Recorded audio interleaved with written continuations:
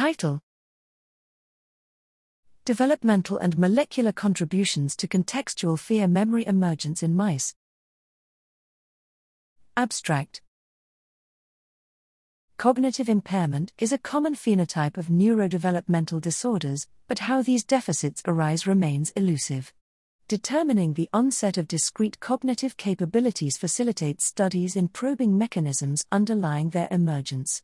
The present study analyzed the emergence of contextual fear memory persistence, 7-day memory retention, and remote memory, 30-day memory retention.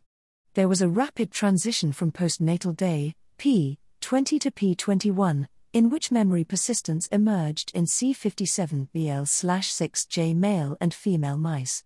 Remote memory was present at P23, but expression was not robust compared to pubertal and adult mice. To address a potential molecular mechanism, the present study examined the MET receptor tyrosine kinase, MET, which when deleted results in fear memory deficits in adult mice and regulates timing of critical period in the visual cortex, positioning it as a regulator for onset of contextual fear memory.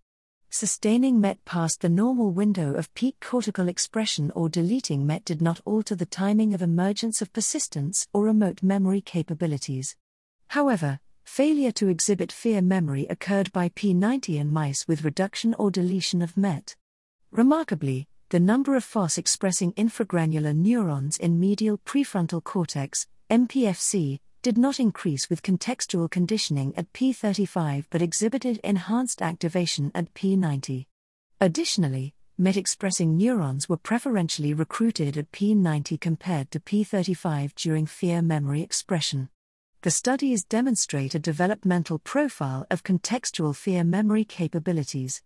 Further, developmental disruption of MET leads to a delayed functional deficit that arises in adulthood.